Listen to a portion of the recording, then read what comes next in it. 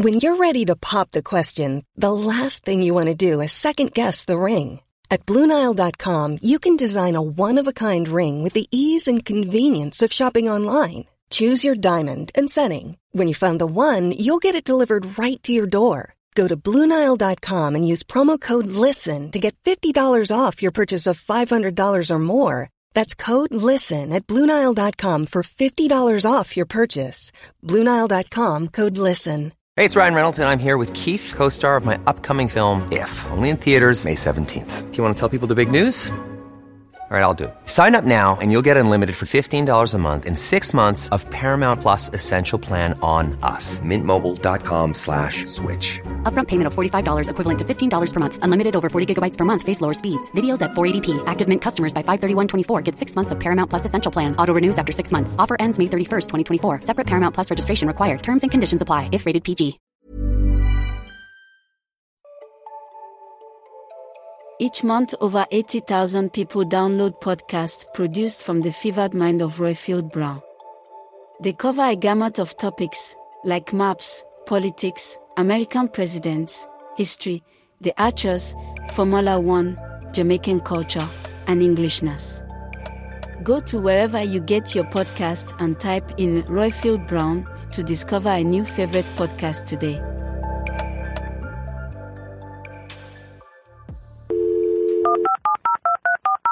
This podcast is a Roifield Brown production.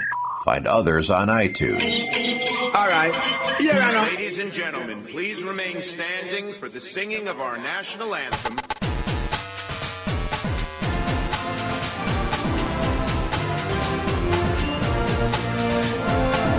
Brexit means Brexit. My administration has accomplished more than almost any administration in the history of our country.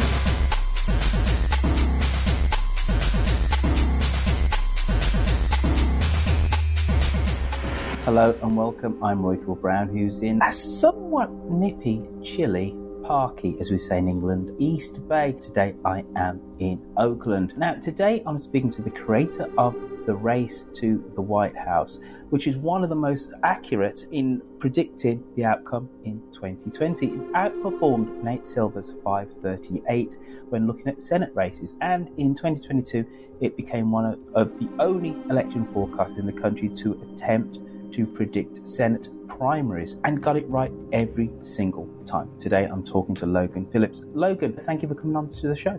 Hey, pleasure to be here. Logan, why is it that America is such a hotbed for polling, but why did you get into forecasting? You know, I was actually listening to one of your most recent podcasts, and you talked about how America has much longer political seasons. And the consequences of our elections are huge. We have two parties, right, with dramatically different political agendas, especially in the Trump era. And so I think people are very keen to see what's going on. The field is always developing. And so, you know, as long as there's people that want to see public polls, as long as there's publications that are willing to publish, they'll keep coming. And just between that and America's massive size and the amount of money that we have. For myself, the reason why I got involved was honestly a little unplanned. I started this in grad school. I was studying foreign affairs, not American politics then, which is what I had used to work in beforehand, right? And I had just taken a presidential campaign management class, and because I'm me and couldn't help myself, when we had an assignment to create a campaign plan for a chosen Democratic primary candidate, the one I had was Biden, I wanted to figure out how much should they invest in each state, how many delegates would they need to win the nomination. I went way over the top and built a primary forecast. Did really well. After the pandemic hit in New York City and everything shut down, I just decided to invest in it and make it a business. And really, I honestly just when there's a huge unknown, I really like to try to solve the problem. Plus, I love politics. And, and the stakes were so high in 2020 that and such a dramatic impact on the fate of the country that I just couldn't wait for Nate Silver's model to come out in 4 or 5 months and had to find it for myself. And people seem to really like what I did. And I spent all 2021 and 2022 trying to build a bigger following and make a business out of it. And that's where I am now. You mentioned Nate Silver's at 538. Is that the gold standard in terms that look at polls and then forecast? I think so. I mean, they were ahead of the curve on doing this in a way that was public facing, back in around 20, and they did fantastic early on. And then they're still great. I I'd recommend people check out racetothewh.com, but not that they should avoid 538. I think recently, though, we've seen some others now that they're competitors. There's The Economist, who was a little more accurate than them in 2020. And then, now there's Race to the WH, where we're now more new and up and coming. We have a record of calling races that I think is very competitive with everyone. And in 2022, we're probably just a touch better than the rest of our competition. Without telling us all of your secrets, before we get into the meat and potatoes of today's episode, how much of this is science and is there any art? I kind of understand that you've got to look at a whole load of rules which can be tracked by numbers. But if you had to assign, the element of art to it, there must be some level where you go, I'm going to lick my finger, put it up in the air, see which way the wind is blowing, so to speak. So how much is science? Is there any art in forecasting? Yeah, and when there's a lot of art, I enjoy it more, to be honest. So what I do is I really do try to use the scientific method. I'll have a theory about what will predict elections. I'll test it relentlessly on decades of past elections, like for my new up-and-coming presidential forecast, I'm going all the way to the 1800s. But that being said, right, there are some races where it's really hard to test your data on the past or fine-tune everything and see what's the most predictive because it's the first of its kind. To give an example, we had ranked choice voting in America. You could look to European, but every country has their own political characteristics, especially often the U.S. And so trying to predict in New York City when there's 12 candidates running, how the voters are going to rank each candidate by preference, or the same thing in Alaska, well, now it's kind of more of a challenge. It was the same thing for the primaries because no one else had done it before that I could find, so I had to build it from scratch. And sort of the crunch for time made me take more risk. And I feel like then you just have to try to use your political instincts to anticipate what's going on and read the room. Like, honestly, I think that was a big part of why we succeeded in 2022. I had a hunch early on, right? Especially when I built my forecast and had to say like what would happen based off of who the potential nominee would be, that a Doug Mastriano was really going to underperform. And for those that don't know him, he was the Republican nominee in Pennsylvania for governor, my old state senator in Gettysburg, where I went to my undergrad. And this guy wanted to overturn the 2020 election. He talked about how he should have the right to overturn voters or take voters off the register rolls. Abortion would be his number one issue. And he also wasn't a good fundraiser. So the fundraising part certainly played in my model. But beyond the numbers, early on, I was like, I'm going to put a hold on Doug Mastriano and say he's probably going to underperform by a few points compared to a normal GOP candidate. Now I was ready to take that off, and I did take it off long before we got into the election, because then when we get more things filling in the gaps like polling, I'm going to assume that's going to be much more predictive than my hunches. But early on, I absolutely do try to read. And I think every time I did that, because I'm conservative on those types of things, because I have to be very, very, very, very confident, it worked out like probably all 7 or 8 times. Interesting. Very interesting. Which leads us on to, why did some pollsters, some forecasters maybe get things wrong in this cycle? The political winds are at Republicans' backs tonight because of all of this and more, with less than a week to go until Election Day, according to analysis from Gallup. Look at this. A new poll from the company found just 17% of Americans are satisfied with the way things are going in the country. That is the lowest satisfaction has ever been since Gallup started measuring it 4 decades ago. And the polling company's analysis shows the lower that number, the more seats the president's party typically loses in the midterm elections. For example, when satisfaction was just 22% 12 years ago under President Obama, the second lowest ever, Democrats lost more than 60 congressional seats. And a new poll from the Wall Street Journal shows one key group is dramatically shifting its support away from Democrats. Over just the past 2 months, nearly 1/3 of white suburban women say they flipped their support to the GOP. So listening to that clip, Logan, one of the factors which maybe made more right-leaning pollsters think that the Republicans were going to have this red wave, they said was satisfaction. How do you quantify for something like satisfaction and how that could actually push or pull a poll? I don't. Now, I might have considered it in another cycle, but to me, there was a clear indicator that suggested that was going to really lead you astray. Because put yourself in the shoes of the average Democrat, or frankly, even the average independent, let's say, that happens to like Biden, right? After January 6th, you're not satisfied with the way things are going in America. You're scared, and then you throw in abortion. That is not necessarily the measure of how people feel about the president or their party. It's about the way things are going in America, right? And so there's a lot of people who are are wondering if the country is going to be stable or not, if their vote is going to be respected, if there's a threat of rising political violence. And for those that aren't worried about that, they might be worried about climate change getting worse or about abortion and the Supreme Court overturning it. So you could be Joe Biden's biggest fan and still say you're unsatisfied. Now, clearly there are other problems like inflation that bothered people concerned about the president's age, et cetera. But they were just looping in everyone there because I think we're at a point, worldwide, but definitely in America as well, where there's a lot of anxiety and people don't feel there's a stability, but it doesn't mean that they think it's Joe Biden's fault per se. And I think the other thing is, right, this video you can almost take it from every single cycle outside of the white suburban college-educated woman. You choose a different group. You can almost record it and press play because American politics tends to run, especially on midterms, on a certain type of tracks, right? No party outside of H.W. and Reagan have won 3 terms in a row since Truman was president. The midterms almost always go against the party in power. The question is just how much, but it's always bad. And this cycle, people didn't really trust giving the GOP power, right? Like they tend to vote against the party in power and get dissatisfied with them, but they have to trust the alternative. And in state after state, when they had a certain type of Republican candidate that was, a little bit less experienced, maybe a bit crazy appearing, right? When they're talking about election conspiracies, weren't talking about issues that voters felt were relevant. They didn't trust them with that power. And because they didn't trust them with that power, a lot of them voted for Democrats who weren't necessarily thrilled with what Joe Biden was going to offer. So candidate quality mattered a great deal. How do you take out your own biases and let's say like a Herschel Walker or a Mehmet Oz, they're not good candidates. How can you legislate for that within your formula? Do you go, I think this guy's a bit wackadoo, I'm going to, minus kind of like 2 points. Is there a formula for how bad a candidate actually is?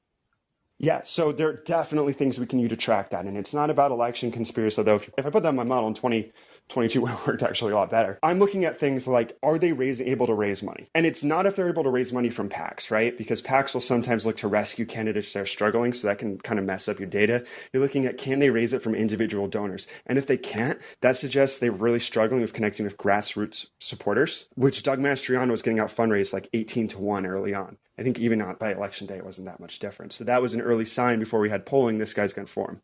You can also look at experience level. And so, Dr. Oz had all sorts of different issues in Mastriano. He's a guy who is charismatic. He is a great communicator. He's not as into the election conspiracies. His problem was that he wasn't from PA, right? And that's really, I think, what bothered voters. They didn't trust him to be authentic since he moved there right before the election. But he also, like Matt, even more so than Mastriano, he had no experience. Mastriano was a state senator, and that was a signal that my model used. So some of these things I'm telling you about now, this is my qualitative interpretation, which I can be more confident in saying based off the results we have. It is not the type of thing that drove my model. Mastriano was an exception because he was so extreme. I didn't do that with, let's say, Adam Laxalt in Nevada. I didn't do that with Dr. Oz actually either. But Mastriano lost by 18% in Pennsylvania in an open race in the Republican midterm. So he was probably one of the worst candidates we've seen in the last 30 years. So it takes a really special case because exactly for the reasons you're saying, I'm obsessed with with trying to take my thumb off the scale. I don't want to move things based off my biases, right? So I work really hard in testing it in the past to make sure that it doesn't miss to the left or right either way on average. Gotcha. What are the demographic trends that are shaping the US electorate? What have you been able to determine? And then maybe how in the last 6 years, have you maybe had to subtly change your model?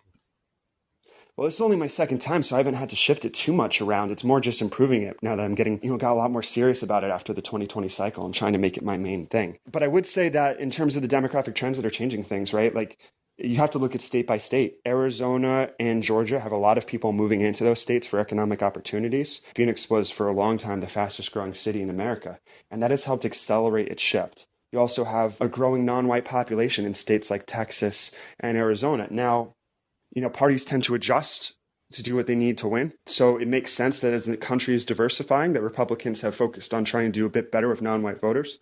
They're still at a big disadvantage, but that helps nullify the amount that Democrats will gain in a state like Texas. They're still likely to continue to make some ground, but maybe not at the same rapid pace they had over the last 8 years before.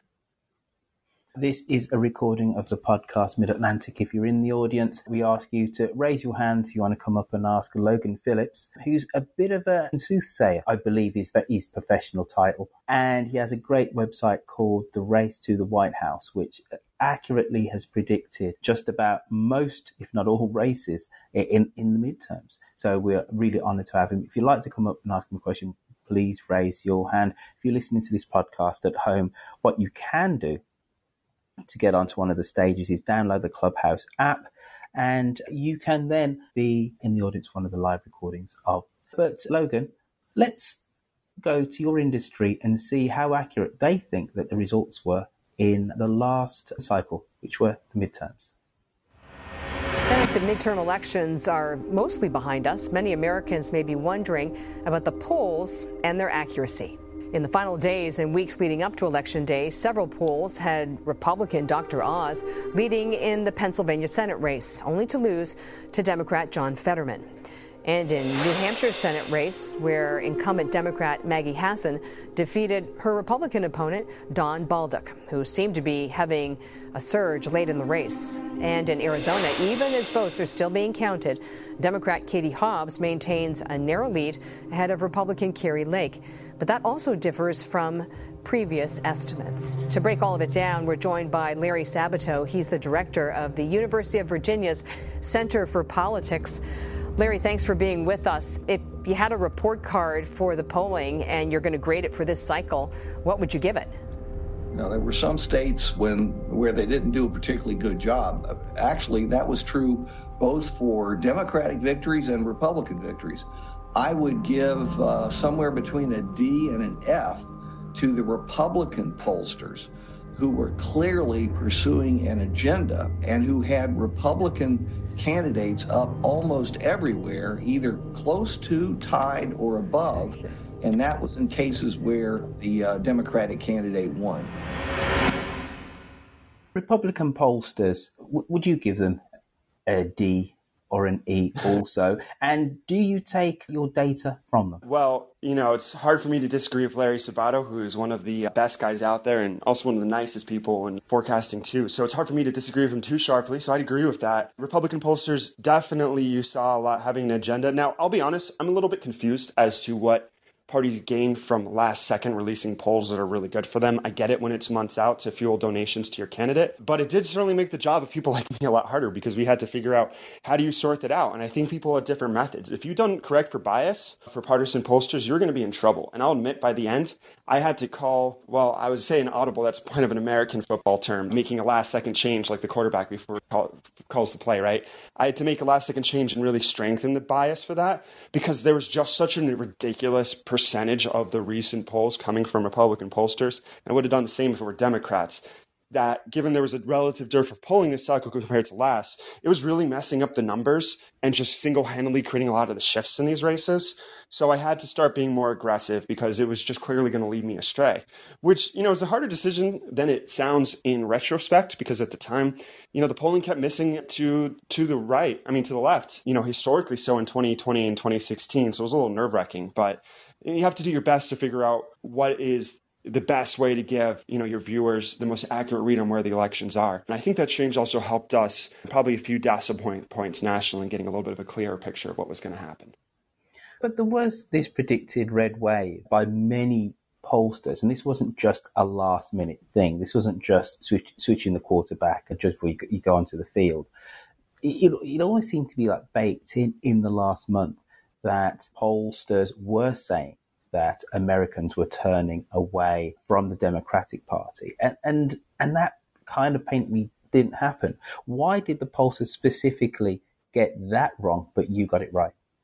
Well, I'm not actually certain they got the movement wrong. It's kind of an unknowable thing, but I tend to think that even in cycles, like even going back to 2020, if there's a big shift in a month, it probably means that someone's doing worse. It's just maybe, Republicans were going to flat out lose the popular vote a month and a half ago, and instead, they won it narrowly. But, who knows? I could be wrong. Maybe the situation didn't change much. I think there's a few different reasons, right? One, if you take out the partisan pollsters, we had a pretty healthy miss in a lot of these races, like 1, 2, 2.5%, 3%. Well, 3% is a bit much, but 1.5 or 2 is very good for a pollster to miss just by that much. And so, and it gets a little better when you average the polls like I do, right? I think the surprise was that it missed in the opposite direction for a lot of people because, everyone just tends to overlearn the lessons of the last big event. I think that's just human nature, which as a forecaster, you have to try really, really hard not to do. But for pollsters, look, if they missed to the left again, it was going to really hurt their industry financially.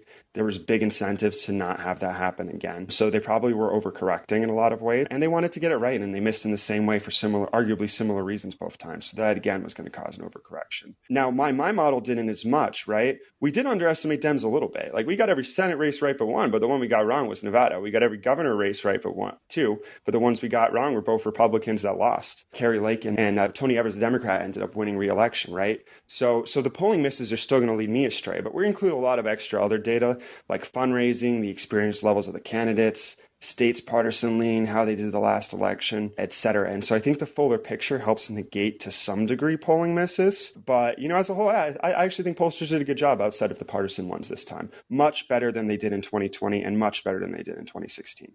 So the red wave was a Republican talking point as opposed to anything which could be statistically kind of verified. Right. So a couple more questions before I'm going to throw this out to the good people who are on stage. When you have, let's say, higher than expected young voters, how do you calculate for that in your model?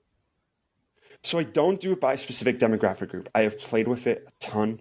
I have found that it generally does worse because it's really hard to be able to predict which part of the electorate is going to over or underperform. So here's what I do though, and this affects less with age, but more like racial demographic groups or education. When I'm simulating the Senate or presidential election or House, I'm looking at like what are the demographic components of each district/state.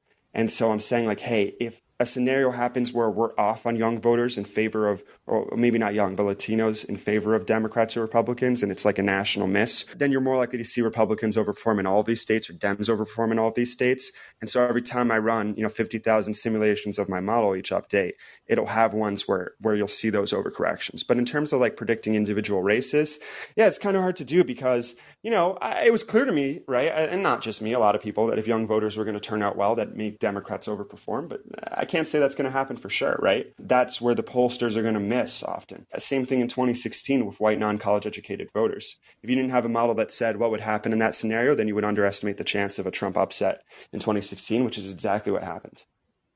Gotcha. All right. So I'm guessing, and please tell me that I'm wrong, but I'm guessing that the work for 2024 has already started with your model. What have you started and what more needs to be done in terms of just putting the model together? Or is it something which you're always tinkering with up until, let's say, the first polls will come in for the 2024 presidential election?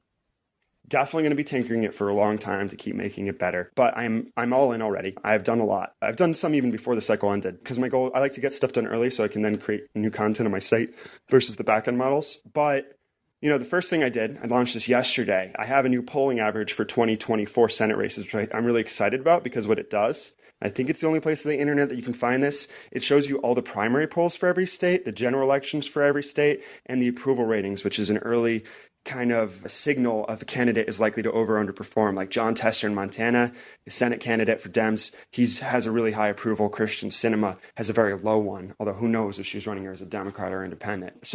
But on what I've done so far, I've been trying to see like what can we take from the last few election cycles to better predict the next presidential. And the most interesting thing that happened in 2022 in terms of looking forward is Democrats did way better in the swing states and Republicans did a lot better in states like New York, California, or now Florida. And that's kind of reverse, right? Because it's Democrats that kind of, I don't want to say waste their votes because every vote's important, but their votes are inefficiently distributed because winning California by 30 points versus 20 doesn't give you any extra benefit for a Senate or presidential race. But even as Republicans won the popular vote, Democrats did so much better in Arizona, Michigan, Georgia, Wisconsin, Pennsylvania, literally just about every single swing state but Florida, which I don't think we can call that anymore. And the question is that going to be a signal for 2024 or not? And you can go both ways, right? And like my partisan lean for predicting how each state will vote relative to the popular vote. About 20% of it comes from midterms, because sometimes it really is a canary in the coal mine, like it was for Florida in 2018. Sometimes it's not, right? But if that was a signal, Democrats would have actually been able to win the Electoral College without the popular vote if the states voted the way they do in 2022 and 2024, which is a dramatic change. So we'll see if that ends up meaning that the Electoral College disadvantage isn't as strong for Democrats. So you've started the work on the model already, and you've outlined some of the things that you've done. And am I then taking it that on the morning of the election, you're still tinkering with that model as well? Oh, no, not by then. I mean, I'm still adding polls and everything, right? The latest data. But by then, the model's pretty steady. And honestly, like now that I have this more developed, I'm always looking for ways to improve it, but I feel pretty confident about what it does now. The ones I'm probably going to be constantly tinkering with are the primaries models, because with primary models, it doesn't always work to have a straitjacket forecast. Let's say Donald Trump endorses someone with 5 days left, and there's no polling since then. Well, I'm going to have to raise the value of endorsements like crazy for that race, or use the most recent poll more than I would have normally if that's the only one after the fact. And so I can't just say, hey, polls are worth this much on this day, right? I really have to like nail it down for the specific situation, because unlike general elections, primaries don't always follow the same steady rules. Endorsements. For me being a Brit, this is a uniquely American phenomenon. We don't have in British elections another politician endorsing somebody to be an MP or a celebrity doing that and whatever. Truly, what is that worth? My feeling is, as somebody who is just purely someone who's kind of fascinated by the American political machine, is that historically endorsements were way more important than they are now. Is that just me having somewhat of a blinkered view, or can you actually track a downward path of the power of an endorsement? Yeah, I think you're spot on. I don't look at endorsements for general elections. I do look at it for primaries, because in general elections, voters are much more locked into one party or another. And even if they're not, they just offer such distinct platforms that they're usually going to decide it by other means. The candidates clearly value it. There's a reason why, Fetterman ran ads with Oprah, why everyone wants to appear with Obama. He gives a great speech, gets people to turn out, etc. Now, but in the primary, then voters are dealing with lots of they often don't know much about, but if someone they really trust says, hey, I like this person, sure, probably means less than it did in the past. I think Trump's endorsement was uniquely powerful in some states, at least for Senate races in 2022. Given that all his candidates did pretty poorly in the swing states with a few exceptions, it probably will be less valuable, though still valuable in 2024, because now there's going to be more of an electability focus on these primaries, I imagine, kind of like there was for Democrats after they were kind of freaked out by what happened in 2016 and electability became the central focus. Let's start throwing this out. I do have one more question, but I will really leave that to the very end. Mike Donoghue, you're the first person on stage. Do you have a question for Logan Phillips? I have so many questions, but first question is the delta between publicly administered polls or publicly disseminated polls and internal polling. I understand, if you've worked on the inside, you've seen internal polling numbers. Is there a significant delta variance in accuracy between the two? Yeah, that's a really great question. I haven't actually dealt with too much internal polling. Most of it is shown to me, and then I can't include it in my models, right? Because I don't like to list anything that I can't tell people where it's coming from, because I try to be transparent.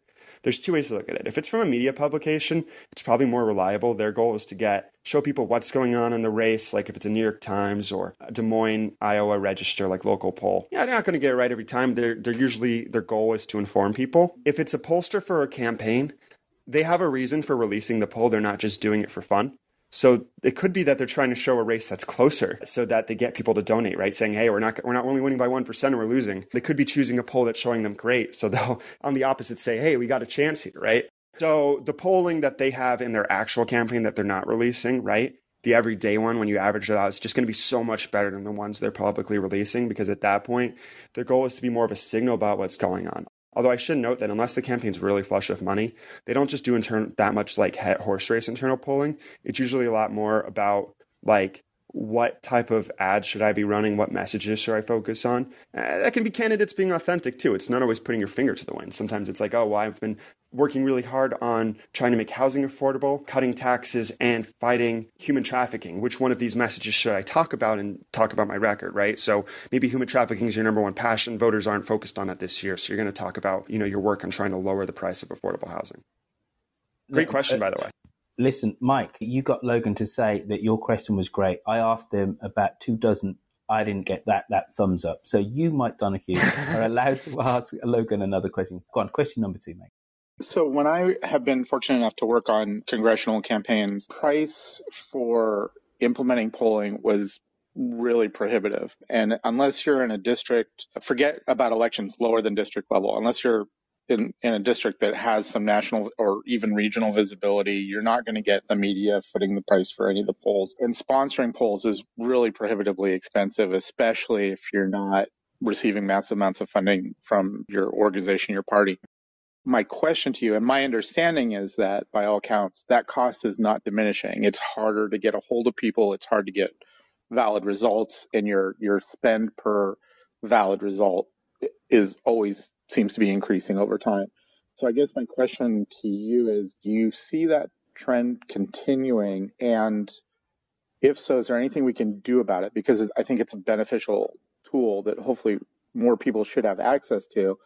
And then I guess the question also runs into, by that measure, if polling itself, if direct voter outreach polling is too expensive, do you ever see a point in time where we start relying on secondary data points to indicate voting outcomes?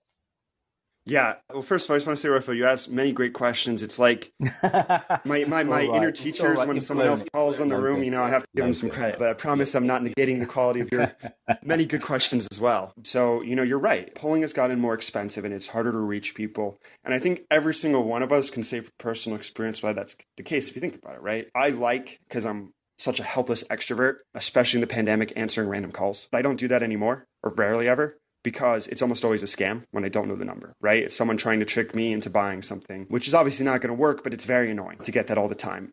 And so I think these scams, let alone all the cold calling that increased in the last decade, like we've seen the amount of people responding to polls has radically dropped like every 2 years. So polling is getting more expensive. That plus people trusting the polling industry less led to way less polls this time around. And yeah, I think we're going to see more polling misses. Probably not as bad on average as 2020 and 2016, maybe the two worst since Harry Truman, but pretty bad. I think you're still going to see some pretty wide berths every once in a while. So I put that all in my model. I just believe in having more uncertainty. I gave Dems like a 30% chance in the House while everyone else had it at not everyone, most had it like 2015 or so. 20 to 15, because I just think that, we got to raise the odds of an upset here. And, for me, it was like, if Dems did 1.8% better than the polling was suggesting, they would be on track to win the House. They didn't do as well as that nationally, so they didn't. But I just think that's the healthy thing to do. Same thing from a presidential. We're going to have a lot more rooms for upsets because it's going to be harder to get these. And so, hopefully for people, as if we have less polling, things like my model will help, because the goal of it isn't just like to play ESPN for politics. It's to help people understand what races are in play, so that when they come to my site, they know they want to get engaged and volunteer where to do it. And if they're just looking to understand what's going on, we can make our messy democratic system a little easier to understand. Just on that kind of ESPNization of politics, is that a reasonable jibe to point at your industry? Because you are kind of looking at the runners and the riders. And the one thing, if I've got anything from what you've said, is that just there is so much money in the American political system. So hence you have these kind of sub-industries. Is that an accusation thrown at you guys? There's a certain level of, yes, intelligence, but also entertainment or edutainment at your industry. Is that a fair one to make? Sure. And every day I'm working on my site, I have it in my head that I can't let this be ESPN for sports. I have a purpose here. My purpose is to make it as easy and accessible as possible to understand democracy, because I like the game of politics. That's part of why I do this. I also really care about the results, but I have to make sure that's not what's driving me, because it's easy to, especially with the cycle being so long. And I think when you're watching, especially TV news, it does feel like what ESPN felt like a decade ago, right? They took some real signals. ESPN's numbers were great. The media numbers were getting worse. They made it more exciting. They had the shouting tables, of experts and pundits yelling at each other. I think they've done a little less of that because it was clear it was not good for democracy. So they've kind of reined it in a little bit, but it's definitely a problem. I think I forgot the first part of your question though. So if you don't mind, I know I missed half of it. Listen, you've done a great job. Don't worry, Logan. We've got many more people on here to ask questions. Terry Spink, over to you. Hi. Thank you, Roland. I have two questions for you, if I may. One is about the demographics of the ethnic votes, the Hispanic turnout and trends. So I would like to know about that. And the second one is also how big was the crime issue and how did it affect or it will affect or affected what's going on? All right, good questions. I like them too. So I would say first on Latino voters in particular, right? Republicans have made this a big priority. They kind of snuck on Democrats in Florida, which look, it's no hidden secret among people working. You know, my friends working in Democrat politics that the Florida Democratic Party was poorly run. Now it's no secret among anyone because of what they've done since 2018, which has been an absolute disaster. They should not have snuck up on them that Republicans were working so hard to win Latino voters and doing Spanish ads. But given that they didn't really respond much, now they're Miami, I think they might have flat out lost. I was so focused on the rest of the country when it was clear Florida was gone immediately into that election night. Then I don't even know that one for sure. However, elsewhere in the country, Democrats only lost like a very, very small amount of ground with Latino voters, especially in many of the key swing states like Pennsylvania, Arizona, and Nevada. Some candidates actually gained ground, so it might have been like half a point or a point, which is the type of thing Democrats can sustain, especially as that population gets bigger. It makes all the sense in the world that that trend would happen. Why? Because American political parties are really, really good at staying relevant. Our elections are so much more competitive. They do kind of run like a machine sometimes. And while the primary voters are now, especially on the GOP side, sometimes leading the party away from, the ideal type of candidates and strategy, you still have this apparatus that knows this is where we need to spend our money.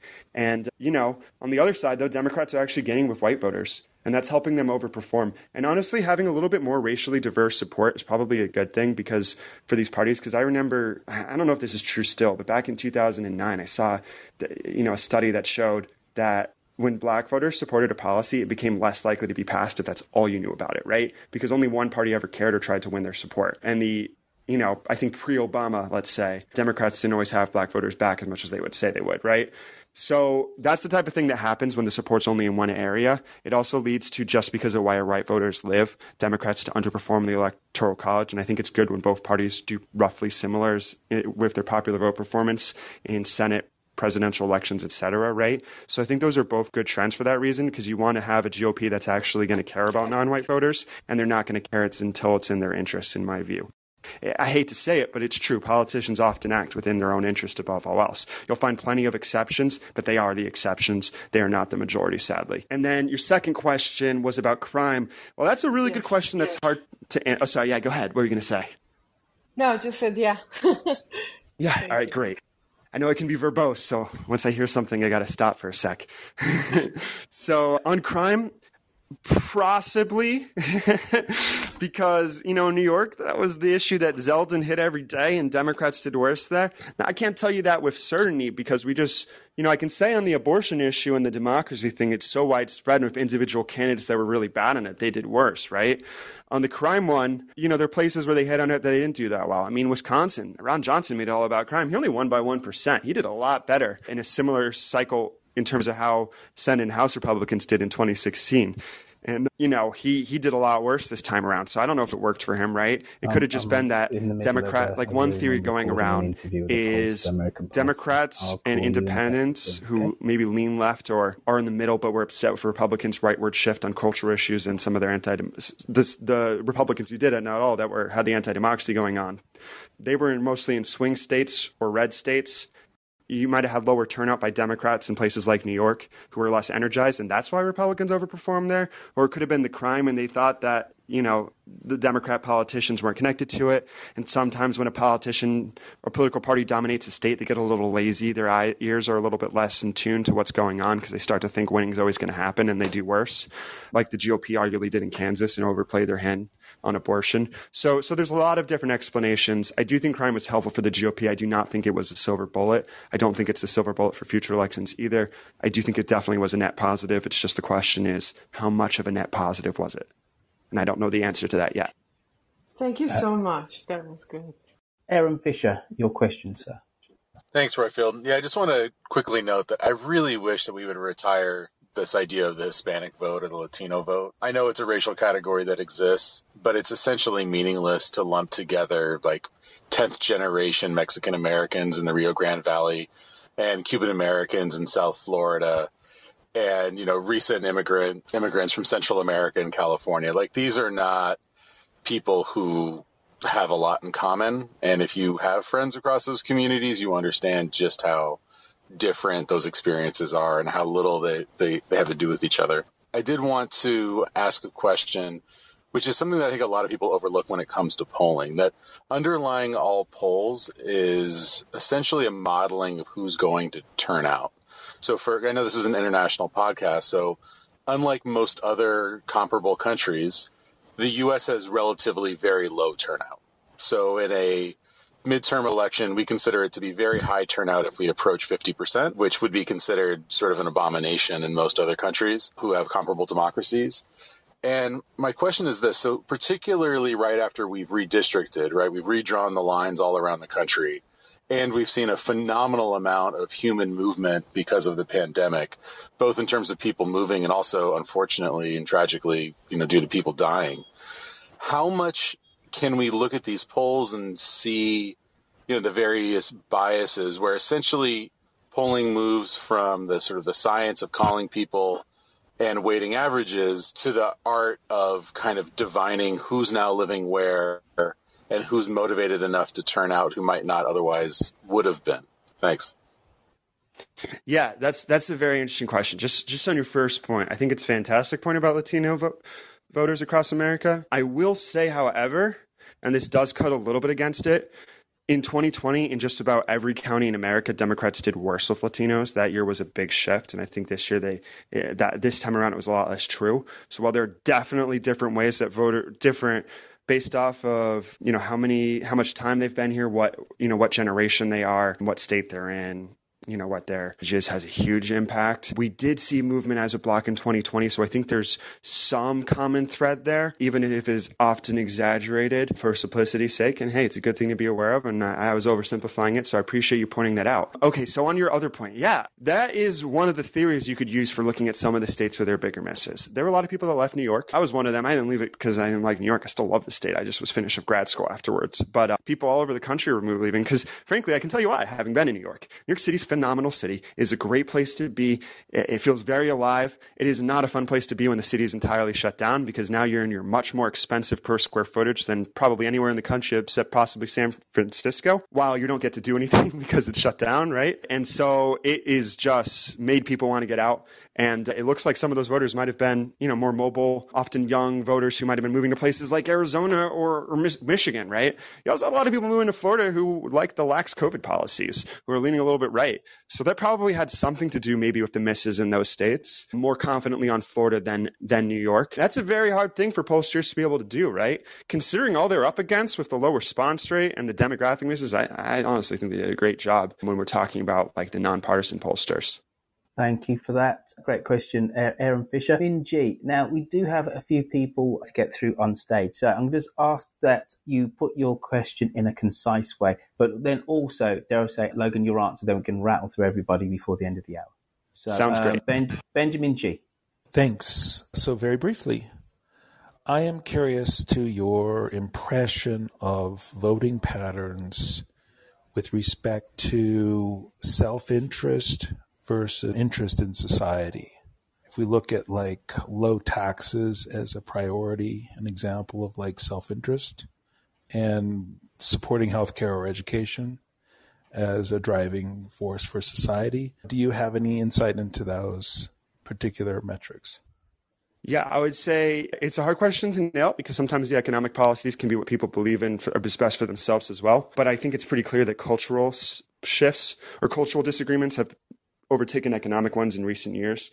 In 2012, 2016, and 2012, 2018, 2020, and 2022. Voters, I'm not sure about 18 on that. Voters said they preferred Republicans on the economy. And in 20 and 2022, Democrats, and 2012, they did a lot better than you would expect given that, right? Because normally that's the kiss of death. If you're losing on the economic issue, you've lost the election. Now, you might not lose it by a lot, but you're usually going to lose the election. But now Democrats are starting to win on a lot of the cultural issues. In 2012, it was, hey, Obama cares more about me, even if Romney's going to manage it better, so I'm going to choose him. In 2022, 22, it was, well, I don't like where they're trying to shift the country culturally on the democracy and abortion. Of course, this is different in every state with the unique dynamics of each race. So a lot of these independents swung to Democrats. In fact, Republican turnout was actually really good in these midterms. It was probably on track for a little bit better than average. The thing is, though, that normally the party in power loses independents by like 10, 15, 20 points. Democrats won independent voters by 1%. That is an enormous shift. So you can see that they were turned off on these things. And I think it had more to do with society, given, again, we saw that people thought they were a little bit better on the economic message. Now, Democrats tend to campaign on policies that are a little closer to where voters are, but Republicans have the whole business management. That's how a lot of voters view them, as like, oh, they're going to be good on the economy, even if I might disagree with them on some things about tax rates or spending, right? Democrats have the empathy advantage. They have the Republicans have the economic management advantage. So I guess to a degree, in terms of who's going to be better for you, that also balances out a little bit as well in the polls. Great answer. Hey, it's Ryan Reynolds, and I'm here with Keith, co-star of my upcoming film, If, only in theaters May 17th. Do you want to tell people the big news? All right, I'll do it. Sign up now and you'll get unlimited for $15 a month and 6 months of Paramount Plus Essential Plan on us. MintMobile.com/switch. Upfront payment of $45 equivalent to $15 per month. Unlimited over 40 gigabytes per month. Face lower speeds. Videos at 480p. Active Mint customers by 531.24 get 6 months of Paramount Plus Essential Plan. Auto renews after 6 months. Offer ends May 31st, 2024. Separate Paramount Plus registration required. Terms and conditions apply if rated PG. Hey, I'm Ryan Reynolds. Recently, I asked Mint Mobile's legal team if big wireless companies are allowed to raise prices due to inflation. They said yes. And then when I asked if raising prices technically violates those onerous 2-year contracts, they said, what the f*** are you talking about, you insane Hollywood ass f- So to recap, we're cutting the price of Mint Unlimited from $30 a month to just $15 a month. Give it a try at mintmobile.com/switch. $45 up front for 3 months plus taxes and fees. Promo rate for new customers for limited time. Unlimited more than 40 gigabytes per month. Slows full terms at mintmobile.com. Even when we're on a budget, we still deserve nice things. Quince is a place to scoop up stunning high-end goods for 50 to 80% less than similar brands. They have buttery soft cashmere sweaters starting at $50, luxurious Italian leather bags, and so much more. Plus, Quince only works with factories that use safe, ethical, and responsible manufacturing. Get the high-end goods you'll love without the high price tag with Quince. Go to quince.com/style for free shipping and 365-day returns. Just very quickly for everybody that's in the room, this is a recording of the podcast Mid-Atlantic, which I've been doing for some 8 years. If you wouldn't mind sending me some... So sorry, I was talking on mute. So sorry about that. To everybody that's in the audience, this is a recording of the podcast Mid-Atlantic. Mid-Atlantic is a podcast I've been doing for some 8 years, looking at primarily US and UK politics, compared and contrasted.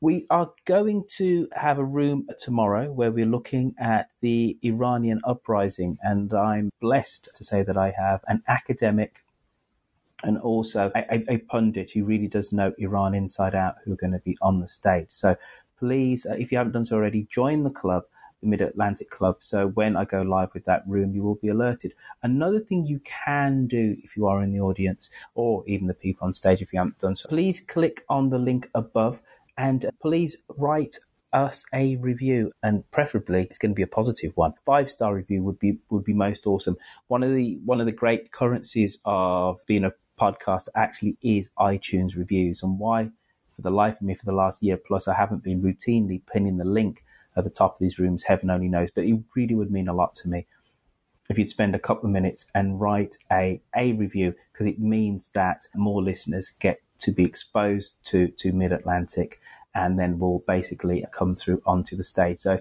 the link at the top, give that a hit, and then basically write a 5-star review.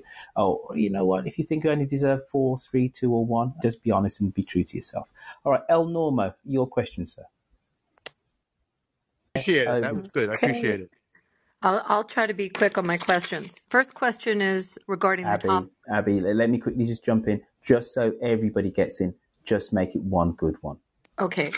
Thanks, Abby. My question was about the top of the ticket candidate and the effect that has on the rest of the ticket, or the trends with splitting the tickets. How in this last cycle did the top of the ticket candidate affect the down ballots? I did have a quick one. I just wanted to ask him about suburban moms, as that then got targeted. And do you believe that maybe that needs to be broken down as suburban and moms in two different categories because the message may be different to those two groups, and that was it. I'm done.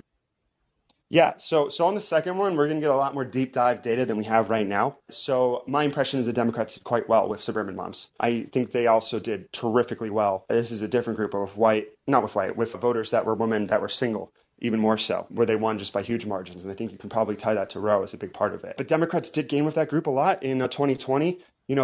Trump gained with white voters who don't have a college degree with big margins, and Democrats made up for it in the suburbs with. These are three different groups. They're not all the same, but they all are ones Democrats have gained with, and they have some degree, but not far from perfect overlap. But white college-educated voters, suburban voters, and suburban women, right? Or women in general, have all been gain areas since, in 2018 and 2020, and from as far as I can tell in 2022. I kind of forgot the first part of the question because my mind got focused on the second. I asked about the down ballot being affected by the top of the ticket. And that's a good question.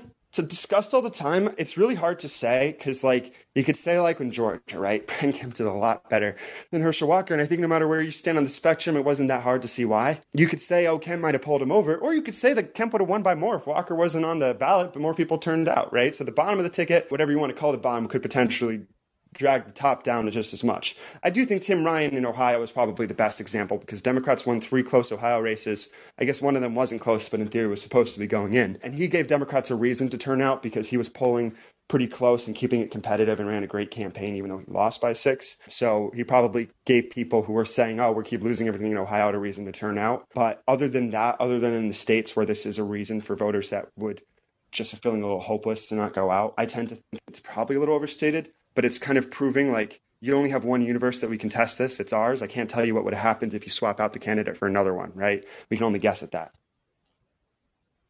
Thank you. Good question. Thank you, Abby. And well done sneaking in your second question. Rankin. Marshall Rankin, you have the honor of asking the last question. Go for it, sir. Sweet. Well, my question's rather simple, and I'm not sure if you'll know anything about it, but you were mentioning Latino voters. I was curious what you thought of the performance in the Rio Grande Valley by Monica de la Cruz and the GOP down here. I was curious if you thought if it was changing anything, if it was a canary in a coal mine for change, or is it just one area that, has an issue and they've moved that Hispanic populace, not that they're gaining with Hispanics. I'm just kind of curious what you think. Yeah, I think they're specifically gaining with Hispanics in South Texas, and there's a reason why. The GOP, they're not the only party or state to gerrymander, but Texas is one of the more extreme ones. They basically locked the map as is because I think they're freaked out about Democrats' gains everywhere. The one exception, only 3 competitive races in the state were all in South Texas because Republicans think they're going to gain there, right? So they're like, maybe we can gain a seat or 2 here, and the other seats, maybe one of them get in play by the end of the decade, but not before then, even if Democrats make massive gains. So I do think that those specific Latino voters are a little bit more conservative, a little bit more winnable for the GOP, and the progress there is real. But sometimes the degree that Republicans do well in Texas this cycle, I think, is a little overstated. The real thing is that Democrats didn't gain more ground statewide, right? If you're looking at how they vote relative to the popular vote, which is a good measure to say, hey, you can then compare a D+8 to an R+8 cycle, right? It's how you vote relative to the national. Texas didn't actually move towards Republicans. It basically stayed put, moved 0.1 towards Dems, which is probably a victory for Republicans because some cycles it's moved 2% towards them. But, as a whole, they're kind of holding even. That's happened some of the past few cycles. If it happens in another, that means that, purple Texas is a lower probability. I don't think that'll happen in 24, but it's certainly a very real possibility. So I'm in Nevada and was dealing with the cluster F here with our vote counting and our present law, which allows ballots to be postmarked on Election Day. Basically, we won't know full results till the following Saturday, and then with curing the votes, it went into Tuesday of the following week. It's not significant unless it's very close races, which we actually had very close races. So there's a push now in the state to try to change that policy and that law in order to not run into the same counting problem that we had.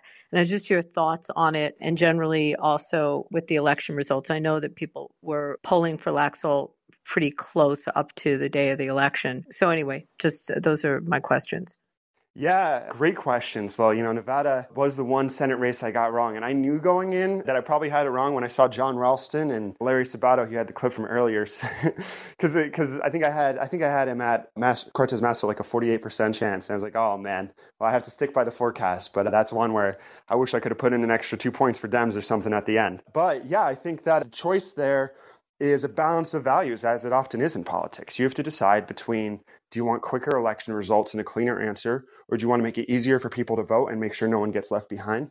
And it's not an absolute in either direction, but especially if Nevada votes for ranked choice voting, which might happen next cycle, we'll see, then it's going to get even longer, right? So maybe there's a compromise solution. Lombardo seems like a pretty reasonable, more bipartisan Republican than average. And, we'll see if the I think the Democrats lead the legislature, right? We'll see if they're willing to play ball and have a compromise of maybe allowing more early voting, sending the mail ballots earlier, but to compensate, accepting things a little bit more tightly, like the day before, if it's like postmarked, let's say the day before the election or 2 days before to speed it up, maybe that could work. But, it's probably ever so slightly against Democrats' interest to do it. So I don't think they'll play ball unless they're given a good enough package to make up for that. Yeah, it would be here clearly going against their interests. And there's an added factor of the state Democratic Party that every one of the legislatures on federal has moved away from. And that's a whole other problem here. So there's not a cohesiveness within the state party.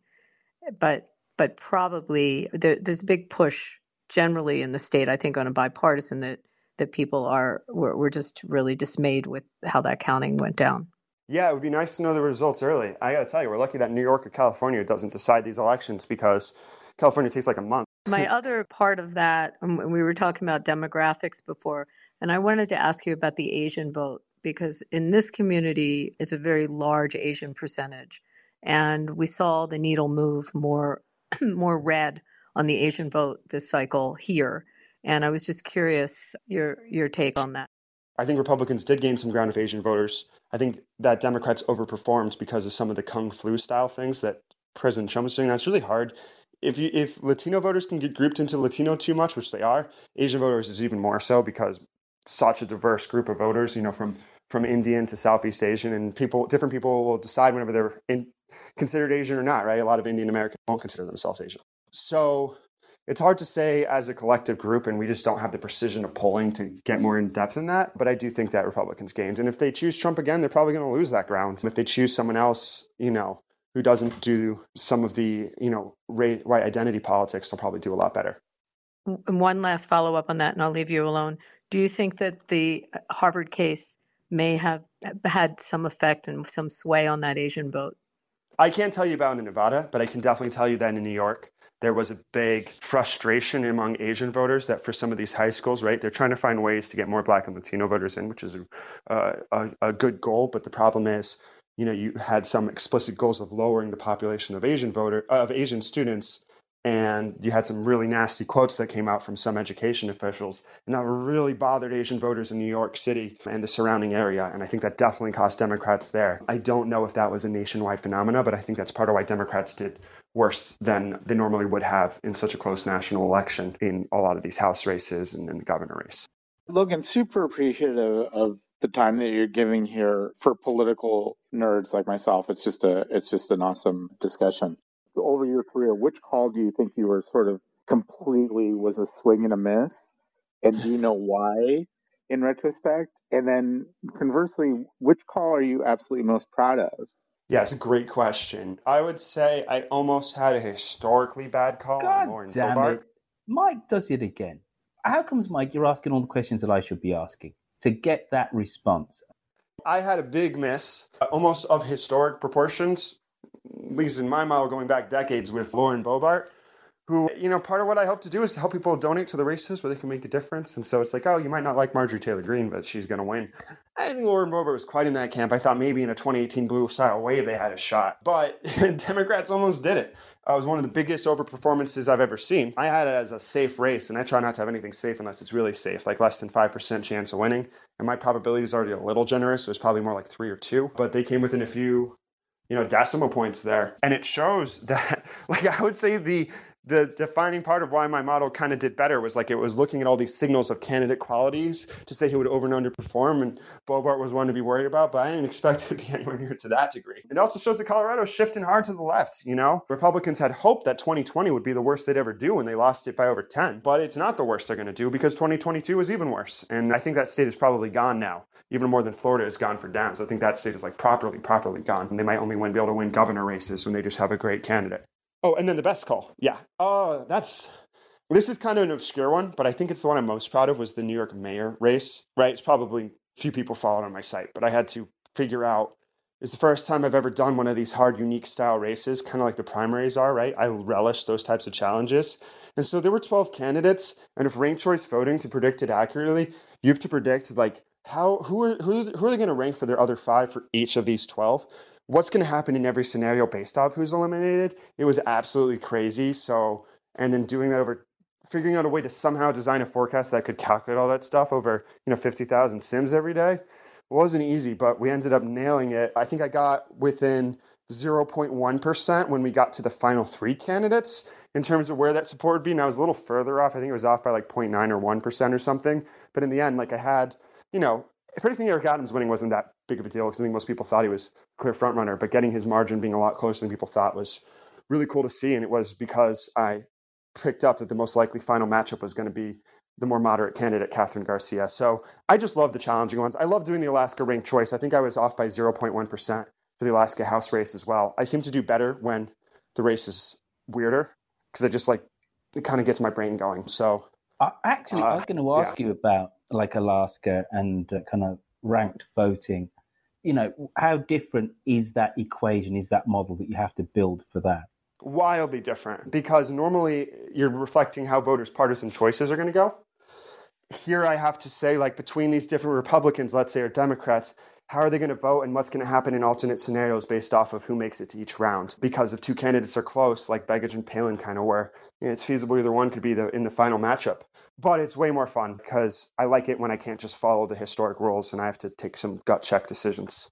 Thank you, Logan Phillips. Logan, tell everybody about your website one more time and tell them what you have in store for them in the near future. So what we do at Race to the White House, racetothewh.com, is we try to make it as easy as possible for people that are, smart and following politics to know what's going on in their country, or if you're not American, to know what's going on in the States, right?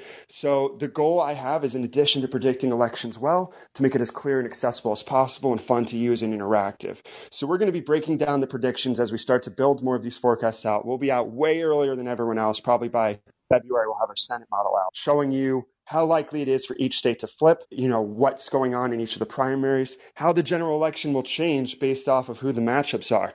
We're also already have our 2024 primary polling up, our Senate polling up. I'm really excited about this. We launched yesterday, and I'm excited about it because we found a way to get not just the general election matchups in there, but also what's the primary polling and the favorability ratings for each candidate. So you won't find that anywhere else on the internet but Race to the White House.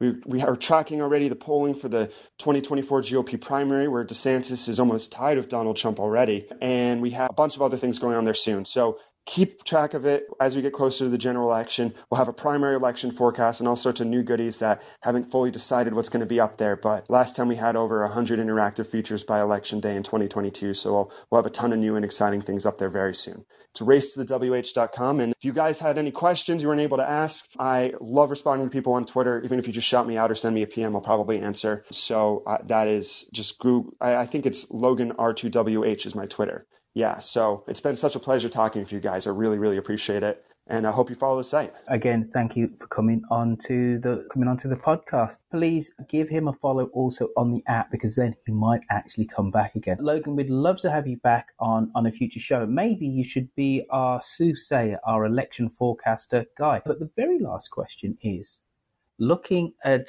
the entrails of American politics, or is it the tea leaves of American politics, you have to stick your neck out, right? And let's just say, I'm going to give you 2 scenarios. It's Biden up against DeSantis, Biden up against Trump. What's going to be the outcome in either race? Okay, so I am not one of those people that thinks that Trump has no chance of winning. I think as everyone was overrating the Trump wing of the party, and now I think they're starting to underrate them. but I do think that Trump would be at a disadvantage. My theory is that he'll lose by about 5.5 points right now if I had to guess, which I do now, right?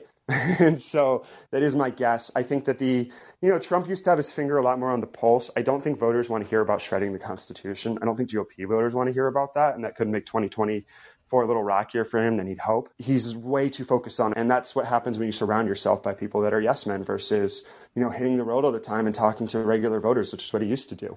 So, Biden's approval isn't great. Incumbent presidents tend to do a little bit better when people who've lost an election run again. I was looking hard on this in the past. There's only like 8 examples since the Civil War, but they do about 1.5 points worse or so too. So I think 5.5 is a good place to place that right now, which might mean the same results plus North Carolina for Dems. But I could easily be wrong. I'd say Trump would have at least a 1 in 3 shot then, or at least a 1 in 4 at minimum. DeSantis, Biden is a lot harder. My instincts say DeSantis would be slightly favored. My data says that Biden would be slightly favored. DeSantis is leading the polling right now. I think the youth contrast would be helpful, but Biden's approval rating is already starting to go up after the midterms, as often happens. He had a great midterm, which does have some predictive. My model would say based off of that he is probably on track for about a 4% to 4.5% popular vote victory. If it was against DeSantis is up by 4% in the polls. Those leads don't really mean that much this early on, though, historically. So I guess I would say that Biden is slightly favored. And, that primary will probably be rough on DeSantis, even if and then, if Trump runs as a third party, I think you can say Biden is a heavy, heavy favorite. This happened before when Teddy Roosevelt, one of the most popular presidents in American history, really didn't like his Republican successor, Taft. And so he decided to run, lost him in the primary, decided to run as an independent.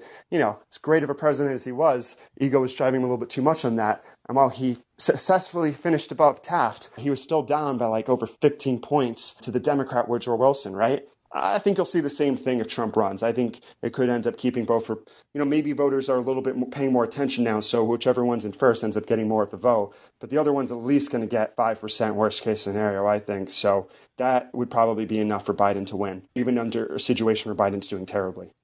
So if Trump runs again, you'll be looking into the prognostications of the Bull Moose Party and its primaries then. Even when we're on a budget, we still deserve nice things. Quince is a place to scoop up stunning high-end goods for 50 to 80% less than similar brands.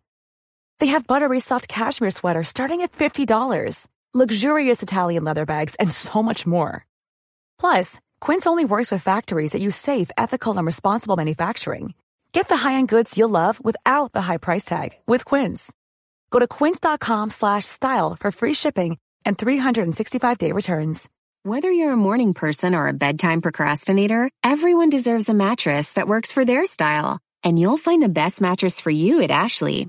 The new Temper-Adapt collection at Ashley brings you one-of-a-kind body-conforming technology, making every sleep tailored to be your best. The collection also features cool-to-the-touch covers and motion absorption to help minimize sleep disruptions from partners, pets, or kids. Shop the all-new Temper-Adapt collection at Ashley, in-store or online at ashley.com. Ashley, for the love of home. To a point. I mean, it's only one we got, but not, we're out of the 1920s, 1910s, so we got to use some more recent stuff too. But that's the only evidence we have. Gotcha. All right, that's been us. And that's been me, Royfield Brown, with Logan Phillips and with Mike Donoghue, Chris Fink, Abby S., Marshall Rankin, El Normo, and with Aaron Fisher, talking about how the American poll industry works through the lens of the website Race to the White House. Don't forget, folks, we are putting out a lot of content. Please, if you are a listener of the podcast and you are listening either in the audience or at home, we beg and implore you, go onto Apple Podcasts. The link, if you are in the room, is at the top of the page. Go and write us a review. It's really important because that does then expose more people to Mid-Atlantic. What Mid-Atlantic is a compare and contrast of US and UK politics. Sometimes we do one show which looks at one side of the Atlantic. Sometimes it's the other. And then other times we mash the two together. This has obviously been one of those solo shows where we've just looked at US politics. But what we are all about is civil discourse and dialogue. We don't demonize our right-leaning brothers and sisters, but we do say left of centre politics is right-thinking politics because it is more inclusive. However, sometimes we do have to listen to dissenting voices, to other voices. If nothing else, it helps us to sharpen our own arguments. But also, you know what? Sometimes we can learn. So we don't demonize the other. We try and break bread with our right-wing brothers and sisters, because that's fundamentally what the Commonwealth, what democracy, what the space of discourse is all about. That's been me, Roifield Brown. Look after yourselves. Take care of your loved ones. Toodle pip. Bye-bye.